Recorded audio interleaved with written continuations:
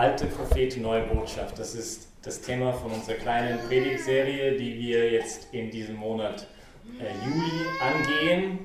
Und es beginnt heute mit dem Propheten Ezechiel. Nächste Woche haben wir Amos, dann haben wir noch den Jeremias und dann haben wir auch noch den Mose. Diese 4 Propheten wollen wir ein bisschen näher anschauen. Und was sie vielleicht auch für uns zu sagen haben. Jetzt allgemeine Propheten, vielleicht, die scheinen ein bisschen mysteriöse, geheimnisvolle Typen irgendwie zu sein. Für uns Christen glauben wir daran, dass eigentlich jeder Christ Teil hat an dieses, was Jesus auch ist, und zwar Prophet, König und Priester. Nicht jeder Christ durch seine Taufe hat Anteil an diese dreifache Mission von Jesus, dass er ist Priester, er ist König und er ist Prophet. Und deswegen ist diese Gedanken über, was heißt eigentlich Prophet sein, für uns nicht ganz unwesentlich, weil wir alle eigentlich diese Berufung haben, Propheten zu sein. Und jetzt schauen wir erstmal den guten Ezechiel an. Er beginnt zu prophezeien im Jahr 592 vor Christus in der Verbannung in Babylon. Die Datierung wissen wir ziemlich haargenau, was nicht so genau ist, so mit anderen Propheten, aber mit ihm wissen wir ziemlich genau, wann er prophezeit hat, ungefähr 20 Jahre lang, ungefähr. Und er beginnt in 592 vor Christus, es ist 5 Jahre nachdem die Juden in die Verbannung geschickt worden sind von Nebukadnezar.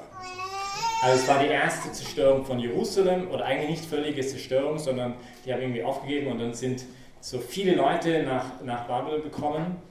Und der Nebukadnezar hat dann einen König zurückgelassen, der hieß Zedekia. Und der hat dann auch nochmal rebelliert. Das war keine gute Idee. Weil Nebukadnezar hat dann 7 Jahre später einfach Tabula Rasa gemacht. Also er hat den Tempel völlig zerstört, die Stadt völlig zerstört. Aber das war eben noch nicht, sondern Ezechiel prophezeit, das kommen wird, wenn das Volk sich nicht bekehrt, wenn sie sich nicht ändern. Und gut, und wir sehen, glaube ich, ja gerade auch in den Lesungen, weil auch die zweite Lesung und auch sogar das Evangelium hat mit Prophetie zu tun, dass so 3 Aspekte des Prophetentums können wir heute von der Lesung ein bisschen herauslesen. Das erste ist, dass ein Prophet ist jemand, der ist vom Geist ergriffen, nicht? Er ist vom Geist ergriffen. Und ich weiß nicht, ob ihr manchmal auch so eine Erfahrung gemacht habt.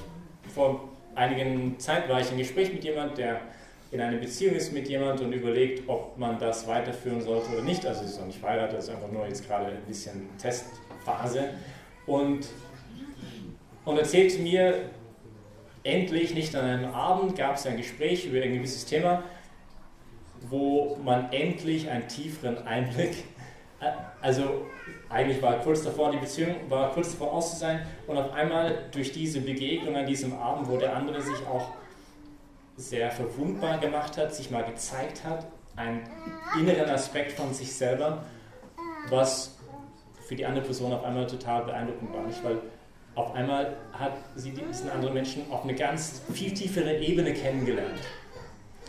Und ich glaube, wir machen alle mal so Erfahrungen, wo wir eigentlich mit jemandem in Beziehung sind, das ist aber ein bisschen relativ an der Oberfläche, und da geschehen auf einmal Dinge und auf einmal, oder nicht auf einmal vielleicht, aber mit der Zeit, oder manchmal ist es wirklich auf einmal, kommst du auf eine ganz andere Ebene in dieser Beziehung. Das ist einfach viel, viel tiefer. Es ist nicht mehr eine Oberfläche, sondern weiß nicht, da ist etwas anderes da. Und dieses vom Geist ergriffen zu verstehen, müsste man so eine Erfahrung nehmen und mal, weiß ich, millionenmalfach irgendwie potenzieren, in die Höhe potenzieren. Nicht? Was auf einmal passiert, ist, dass dieser Mensch in eine ganz andere Art von Beziehung mit Gott tritt. Gott sagt zu den Ezechiel ganz, das ist am Anfang, das ist die Vision, was wir heute gelesen haben, ist noch ganz am Anfang, das ist eine Berufung, 1. Kapitel, Ezechiel. Er sagte zu mir, stell dich auf der Füße, Menschensohn, ich will mit dir reden. Ich will mit dir reden. Nicht? Er macht diese Erfahrung, dass da gibt es ein Gegenüber, der mit ihm reden will. Und ich glaube, auch dieses Prophet-Sein für uns als Christen beginnt dann, wenn wir merken, da gibt es jemand gegenüber, der wirklich mit mir reden will, der wirklich mich ansprechen möchte, der mir etwas zu sagen hat. Nicht nur die Menschheit allgemein, sondern ganz konkret in meinem Leben möchte er hineinreden.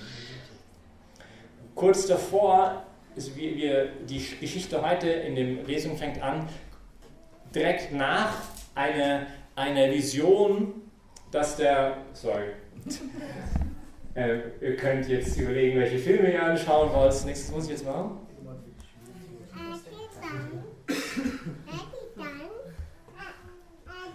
Ich kenne mich nicht aus. Okay.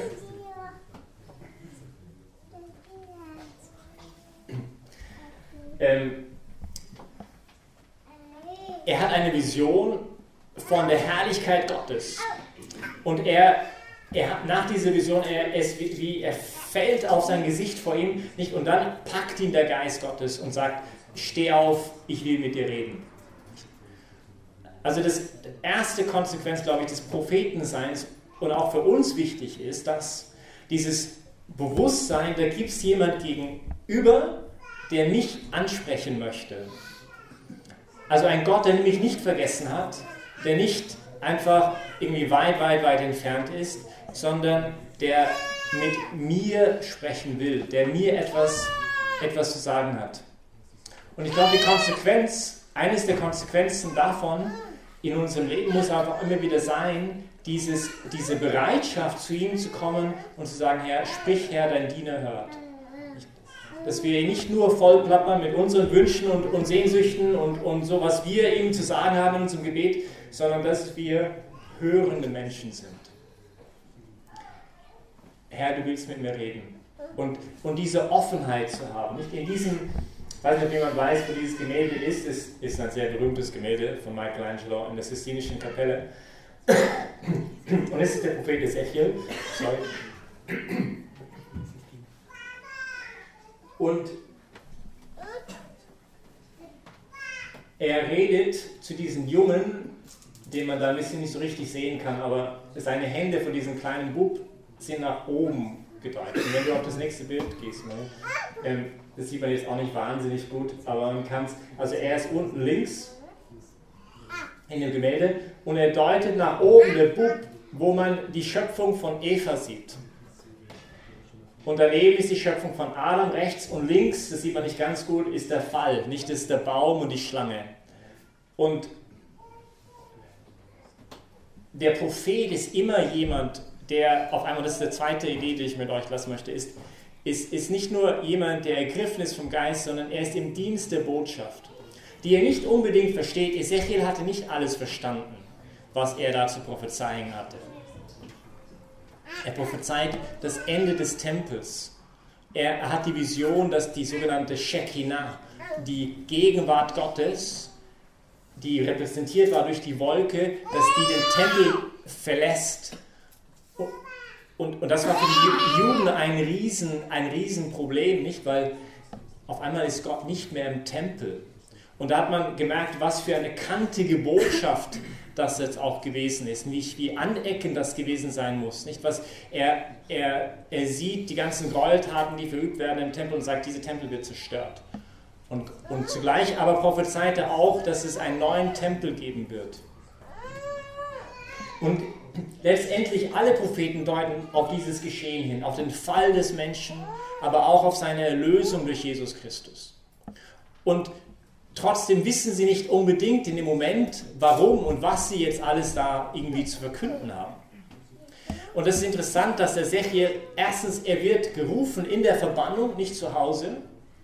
Und vielleicht manchmal fühlen wir uns auch manchmal ein bisschen so, nicht, dass wir ein bisschen in der Verbannung sind, dass wir Worte tragen in unserem Herzen, gerade auch als Christen, die nicht unbedingt für alle in unserer Umgebung angenehm sind. Und das Zweite, was halt auch interessant ist, das merkt man dann auch durch Jesus dann später im Evangelium, nicht, wenn er sagt, also Jesus ist zu Hause, er hat eine ähnliche Erfahrung wie der Ezechiel. Jesus ist zu Hause und sie stoßen ihn ab, weil sie ihn ja kannten. Und ich weiß nicht, ob es auch euch manchmal so geht, nicht? Dass ihr den Eindruck habt, es ist leicht über Gott und die Welt zu reden, vielleicht zu Menschen, die ich gar nicht kenne. Aber zu meiner Freundin, zu meinem Ehemann, zu meiner Schwiegermama, zu meinen Kindern. Also da ist ja eigentlich, wo die echte Herausforderung ist. Dass wir auf beiden Seiten das ein bisschen sehen. Also einerseits die Leute zu Hause haben sich nicht provozieren lassen von Jesus. Sie haben nicht erlaubt, dass Jesus in ihrem Leben hineinredet. Und vielleicht habe ich auch einen Prophet in meinem Haushalt. Vielleicht ist es eben mein Kind oder meine Schwiegermutter oder mein Mann oder meine Ehefrau oder meine Geschwister. Und ich würde sogar sagen, es ist sicherlich so, weil jeder von uns berufen ist, Prophet zu sein. Und da zuzulassen, nicht, dass jemand, den ich ja schon kenne, was wird der mir sagen, nicht, dass so jemand, der mir so nahe steht, in mein Leben hineinreden darf. Das ist gar nicht so einfach, oder? Irgendwie das anzunehmen. Oder hier im Kloster, nicht mein Mitbruder. Nicht, was der sollte er mir schon. Also die Versuchung könnte ja da sein, nicht, dass gerade die Menschen, die mir am nächsten sind, die Gott uns schickt als Propheten, dass wir gerade die ablehnen. Dass wir gerade die abstoßen. Dass wir gerade diese Botschaft nicht zulassen. Und ich würde sagen, schickt uns gerade Gott ja diese Menschen, um uns aufzurütteln. Um uns etwas zu lernen. Um etwas beizubringen. Und zugleich aber dann auch andersrum gesehen, dass ich den Mut habe, auch in meiner Umgebung etwas zu sagen. Nicht? Es wird ihm gesagt, ob sie dich hören wollen oder nicht. Ob sie dich hören wollen oder nicht. Du hast etwas denen zu sagen. Du sollst denen etwas sagen. Und ich glaube, in den letzten Tagen beschäftigt mich ein bisschen mehr, dieser Gedanke, dass vieles in unserem Evangelium ist kantig, ist eckig, ist nicht immer so leicht zu schlucken. Es sind so Seiten im Evangelium, die wir am liebsten rausreißen würden. Nicht, wir übergehen sie schnell. Und wir lassen nicht zu, irgendwie, dass dieses Prophetische, nicht der Herr, der kommt am Anfang, eigentlich ständig über Bekehrung redet. Und dass das, nicht, wir haben Jesus, der uns liebt und er ist nett und er nimmt uns an, wie wir sind. Das stimmt natürlich alles. Der Barmherzige ist, wir können machen, was wir wollen, er ist immer bereit, mir zu verzeihen. Ja, das stimmt alles. Aber er ist auch gleichzeitig der Herr, der uns aufruft zur Bekehrung, nicht? Und unser Leben zu ändern. Und der uns aufruft zur Heiligkeit. Nicht? Und das ist der Prophet, nicht? Der immer wieder hineinrufen möchte. Also die Botschaft, der Prophet ist im Dienst der Botschaft, obwohl es ihnen schwierig fällt. Und der letzte Gedanke, der Prophet, und auch gerade der Sechel, ist jemand, der tief in Gott verwurzelt ist. Es gibt eine schöne Stelle, die ihr wisst, also das scheint ja nicht mehr heute in der Lesung, aber ein paar Verse weiter, wenn man den Ezechiel hier weiterliest in seinem 2. Kapitel. Schönes Bild. Du aber Menschensohn, fürchte dich nicht vor ihnen. Hab keine Angst vor ihren Worten, wenn dich auch Dornen umgeben und du auf Skorpionen sitzt. Also irgendwie ein nettes Bild, oder? Wenn du auf Skorpionen sitzt. Also ich würde nicht gerne auf Skorpionen setzen. Ich war vor 2 Jahren in Mexiko und man hat mir gesagt, diese kleinen weißen Skorpione, du hast 15 Minuten Zeit, deine Abschied zu nehmen von dieser Welt, wenn eine dieser Dinge dich beißt. Also auf Skorpionen sitzen, das ist nicht so eine wahnsinnig nette, irgendwie schönes Bild. Wenn dich auch Dornen umgeben, die du auf Skorpionen sitzt, hab keine Angst vor ihnen. Also dieses Bewusstsein, ich bin im Dienst der Botschaft, aber es geht nicht um mich. Und der Herr hat mein Leben in seiner Hand. Und das ist auch das Schöne, was wir auch dann sehen in der 2. Lesung, vor allem in Paulus, nicht, wenn er sagt, wenn ich schwach bin, dann bin ich stark. Dieses Bewusstsein, ich kann auf Gott vertrauen. Und ich möchte einfach euch einladen, gerade auch jetzt vielleicht in dieser Predigtserie, auch immer im Sommer, auch wieder dieses prophetische Element eures Lebens ein bisschen näher dran zu lassen. Nicht dieses Bewusstsein, okay, das geht erstens nur dann, wenn ich wirklich diese persönliche Ergriffenheit suche. wenn ich wirklich diese persönliche Beziehung zu ihm suche, wenn ich wirklich daran glaube, dass er mir etwas zu sagen hat. Und zu sagen hat für diese Welt nämlich. Die Propheten sind alle gesandt. Haben alle eine Mission. Und wir alle als Christen haben alle eine Mission für diese Welt. Und wir sind Träger einer Botschaft der Liebe Gottes. Und wir haben sie hinauszurufen in diese Welt. Aber dieses Hinausrufen in der Welt ist manchmal kantig, eckig, nicht einfach, das vermitteln und dann den Mut zu haben, vielleicht einen Freund, einen Bekannten, einmal wieder mal zuzurufen, hey, versuch's doch mal wieder mit dem lieben Gott, nicht? Komm doch mal wieder in die Messe, geh doch mal wieder in die Beichte. Also diesen Mut zu haben zur Prophetie und vielleicht gerade nicht weit weg Leute auf die Straße anreden, sondern in meinem Freundeskreis, in meiner Arbeitsumgebung, Leute, die mir nahe sind, von meinem Haus sind. Nicht da den Mut zu haben, Prophet zu sein. Und diese Botschaft des Herrn, es geht nicht um mich, also auch das Vertrauen zu haben, dass es ist seine Botschaft, es ist sein Ding. Nicht er möchte in diese Welt hineinkommen, er möchte verkünden. Und hab keine Angst, weil wenn du schwach bist, dann bist du stark. Und ich wünsche mir selber immer mehr einen Glauben, der Gottes würdig ist. Nicht, der eben überhaupt nicht auf sich selber setzt, sondern alles von Gott erhofft. Nicht, das weiß, ich kann nicht alleine, ich bin zu schwach, aber mit ihm kann ich alles. Mit seiner Kraft kann ich alles. Ich kann alles in ihm, der mich stärkt. Amen.